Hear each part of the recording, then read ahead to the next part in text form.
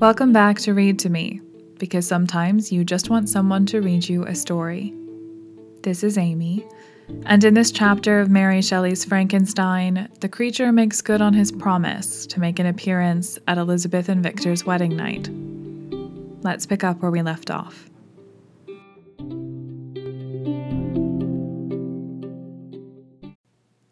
Chapter 23. It was 8 o'clock when we landed. We walked for a short time on the shore, enjoying the transitory light, and then retired to the inn and contemplated the lovely scene of waters, woods, and mountains, obscured in darkness, yet still displaying their black outlines. The wind, which had fallen in the south, now rose with great violence in the west. The moon had reached her summit in the heavens, and was beginning to descend. The clouds swept across it swifter than the flight of the vulture and dimmed her rays, while the lake reflected the scene of the busy heavens, rendered still busier by the restless waves that were beginning to rise. Suddenly, a heavy storm of rain descended. I had been calm during the day, but so soon as night obscured the shapes of objects, 1,000 fears arose in my mind. I was anxious and watchful. While my right hand grasped a pistol which was hidden in my bosom, every sound terrified me. But I resolved that I would sell my life dearly, and not shrink from the conflict until my own life or that of my adversary was extinguished. Elizabeth observed my agitation for some time in timid and fearful silence, but there was something in my glance which communicated terror to her, and trembling she asked, "What is it that agitates you, my dear Victor? What is it that you fear?" "Oh, peace, peace, my love," replied I. "This night, and all will be safe. But this night is dreadful, very dreadful." I passed an hour in this state of mind, when suddenly I reflected how fearful the combat which I momentarily expected would be to my wife, and I earnestly entreated her to retire, resolving not to join her until I had obtained some knowledge as to the situation of my enemy. She left me, and I continued some time walking up and down the passages of the house, and inspecting every corner that might afford a retreat to my adversary. But I discovered no trace of him, and was beginning to conjecture that some fortunate chance had intervened to prevent the execution of his menaces, when suddenly I heard a shrill and dreadful scream. It came from the room into which Elizabeth had retired. As I heard it, the whole truth rushed into my mind. My arms dropped, the motion of every muscle and fiber was suspended. I could feel the blood trickling in my veins and tingling in the extremities of my limbs. This state lasted but for an instant. The scream was repeated, and I rushed into the room. Great God, why did I not then expire? Why am I here to relate the destruction of the best hope and the purest creature on earth? She was there, lifeless and inanimate, thrown across the bed, her head hanging down, and her pale and distorted features half covered by her hair. Everywhere I turn, I see the same figure, her bloodless arms and relaxed form flung by the murderer on its bridal bier. Could I behold this and live? Alas, life is obstinate, and clings closest where it is most hated. For a moment only did I lose recollection. I fell senseless to the ground. When I recovered, I found myself surrounded by the people of the inn. Their countenances expressed a breathless terror, but the horror of others appeared only as a mockery, a shadow of the feelings that oppressed me. I escaped from them to the room where lay the body of Elizabeth, my love, my wife, so lately living, so dear, so worthy. She had been moved from the posture in which I had first beheld her, and now as she lay, her head upon her arm and a handkerchief thrown across her face and neck, I might have supposed her asleep. I rushed towards her and embraced her with ardor, but the deadly languor and coldness of the limbs told me that what I now held in my arms had ceased to be the Elizabeth whom I had loved and cherished. The murderous mark of the fiend's grasp was on her neck, and the breath had ceased to issue from her lips. While I still hung over her in the agony of despair, I happened to look up. The windows of the room had before been darkened, and I felt a kind of panic on seeing the pale yellow light of the moon illuminate the chamber. The shutters had been thrown back, and with a sensation of horror not to be described, I saw at the open window a figure, the most hideous and abhorred. A grin was on the face of the monster. He seemed to jeer, as with his fiendish finger he pointed towards the corpse of my wife. I rushed towards the window, and drawing a pistol from my bosom, fired, but he eluded me, leaped from his station, and running with the swiftness of lightning, plunged into the lake. The report of the pistol brought a crowd into the room. I pointed to the spot where he had appeared, and we followed the track with boats. Nets were cast, but in vain. After passing several hours, we returned hopeless, most of my companions believing it to have been a form conjured up by my fancy. After having landed, they proceeded to search the country, parties going in different directions among the woods and vines. I attempted to accompany them, and proceeded a short distance from the house, but my head whirled round, my steps were like those of a drunken man, and I fell, at last, in a state of utter exhaustion. A film covered my eyes, and my skin was parched with the heat of fever. In this state I was carried back and placed on a bed, hardly conscious of what had happened. My eyes wandered round the room as if to seek something that I had lost.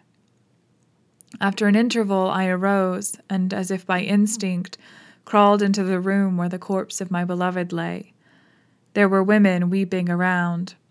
I hung over it, and joined my sad tears to theirs. All this time no distinct idea presented itself to my mind, but my thoughts rambled to various subjects, reflecting confusedly on my misfortunes and their cause. I was bewildered, in a cloud of wonder and horror. The death of William, the execution of Justine, the murder of Clerval, and lastly of my wife. Even at that moment, I knew not that my only remaining friends were safe from the malignity of the fiend. My father even now might be writhing under his grasp, and Ernest might be dead at his feet. This idea made me shudder, and recalled me to action. I started up and resolved to return to Geneva with all possible speed. There were no horses to be procured, and I must return by the lake, but the wind was unfavorable, and the rain fell in torrents. However, it was hardly morning, and I might reasonably hope to arrive by night. I hired men to row, and took an oar myself, for I had always experienced relief from mental torment and bodily exercise. But the overflowing misery I now felt, and the excess of agitation that I endured, rendered me incapable of any exertion. I threw down the oar, and leaning my head upon my hands, gave way to every gloomy idea that arose. If I looked up, I saw scenes which were familiar to me in my happier time, and which I had contemplated but the day before in the company of her who was now but a shadow and a recollection. Tears streamed from my eyes. The rain had ceased for a moment, and I saw the fish play in the waters as they had done a few hours before. They had then been observed by Elizabeth. Nothing is so painful to the human mind as a great and sudden change. The sun might shine or the clouds might lower, but nothing could appear to me as it had done the day before. A fiend had snatched from me every hope of future happiness. No creature had ever been so miserable as I was. So frightful an event is single in the history of man. But why should I dwell upon the incidents that followed this last overwhelming event? Mine has been a tale of horrors. I have reached their acme, and what I must now relate can but be tedious to you. Know that one by one my friends were snatched away. I was left desolate. My own strength is exhausted, and I must tell, in a few words, what remains of my hideous narration. I arrived at Geneva. My father and Ernest yet lived, but the former sunk under the tidings that I bore. I see him now, excellent and venerable old man. His eyes wandered in vacancy, for they had lost their charm and their delight. His Elizabeth, his more than daughter, whom he doted on with all that affection which a man feels, who in the decline of life, having few affections, clings more earnestly to those that remain. Cursed, Cursed be the fiend that brought misery on his grey hairs and doomed him to waste and wretchedness. He could not live under the horrors that were accumulated around him. The springs of existence suddenly gave way. He was unable to rise from his bed, and in a few days he died in my arms. What then became of me? I know not. I lost sensation, and chains and darkness were the only objects that pressed upon me. Sometimes, indeed, I dreamt that I wandered in flowery meadows and pleasant vales with the friends of my youth, but I awoke and found myself in a dungeon. Melancholy followed, but by degrees I gained a clear conception of my miseries and situation, and was then released from my prison.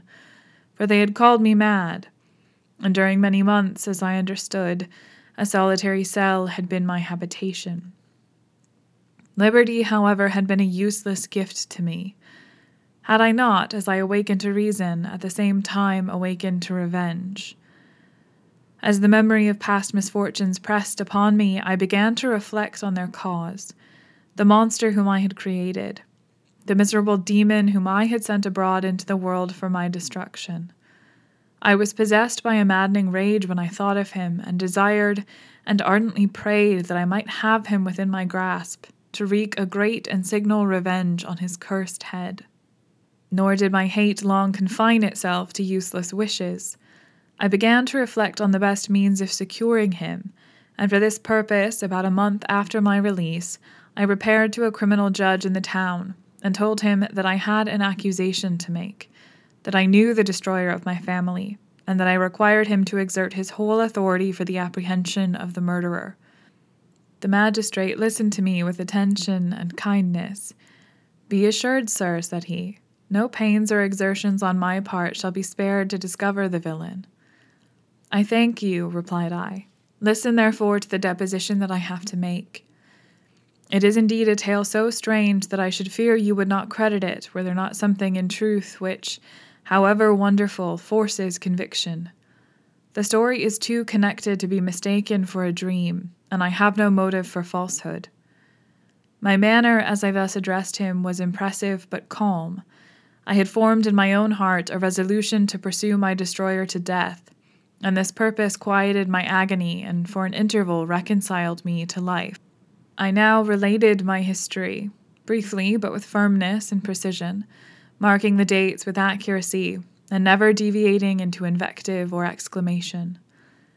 The magistrate appeared at first perfectly incredulous, but as I continued he became more attentive and interested. I saw him sometimes shudder with horror. At others a lively surprise, unmingled with disbelief, was painted on his countenance. When I had concluded my narration, I said, "This is the being whom I accuse, and for whose seizure and punishment I call upon you to exert your whole power.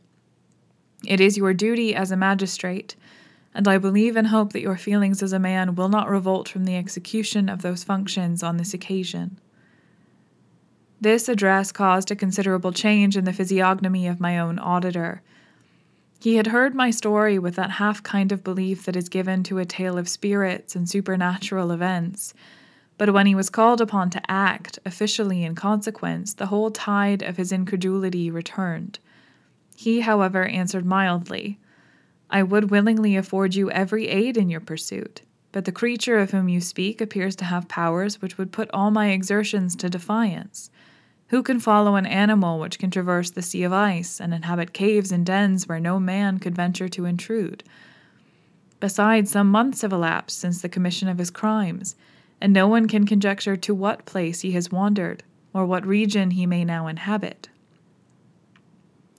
I do not doubt that he hovers near the spot which I inhabit, and if he has indeed taken refuge in the Alps, he may be hunted like the chamois, and destroyed as a beast of prey. But I perceive your thoughts. You do not credit my narrative, and do not intend to pursue my enemy with the punishment which is his desert." As I spoke, rage sparkled in my eyes. The magistrate was intimidated. "You're mistaken," said he. "I will exert myself, and if it is in my power to seize the monster, be assured that he shall suffer punishment proportionate to his crimes. But I fear from what you have described yourself to be his properties that this will prove impracticable. and thus while every proper measure is pursued, you should make up your mind to disappointment. That cannot be, but all that I can say will be of little avail.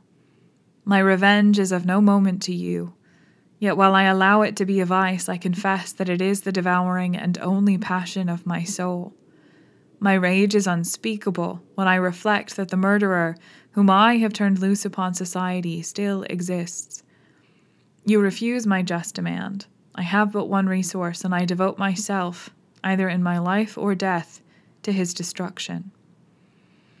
I trembled with excessive agitation as I said this. There was a frenzy in my manner, and something, I doubt not, of that haughty fierceness which the martyrs of old are said to have possessed. But to a Genevan magistrate, whose mind was occupied by far other ideas than those of devotion and heroism, this elevation of mind had much the appearance of madness. He endeavored to soothe me as a nurse does a child, and reverted to my tale as the effects of delirium. Man, I cried, how ignorant art thou in thy pride of wisdom! Cease. You know not what it is you say. I broke from the house, angry and disturbed, and retired to meditate on some other mode of action.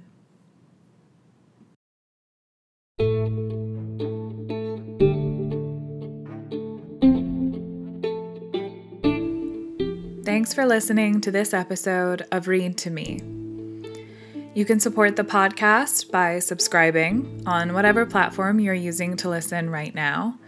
You can also leave us a review on iTunes, which is a great way to help other people find the podcast and really, really helps us out with those pesky algorithms. You can follow the podcast on both Instagram and Twitter at ReadToMePod, although admittedly I'm much more active on Instagram.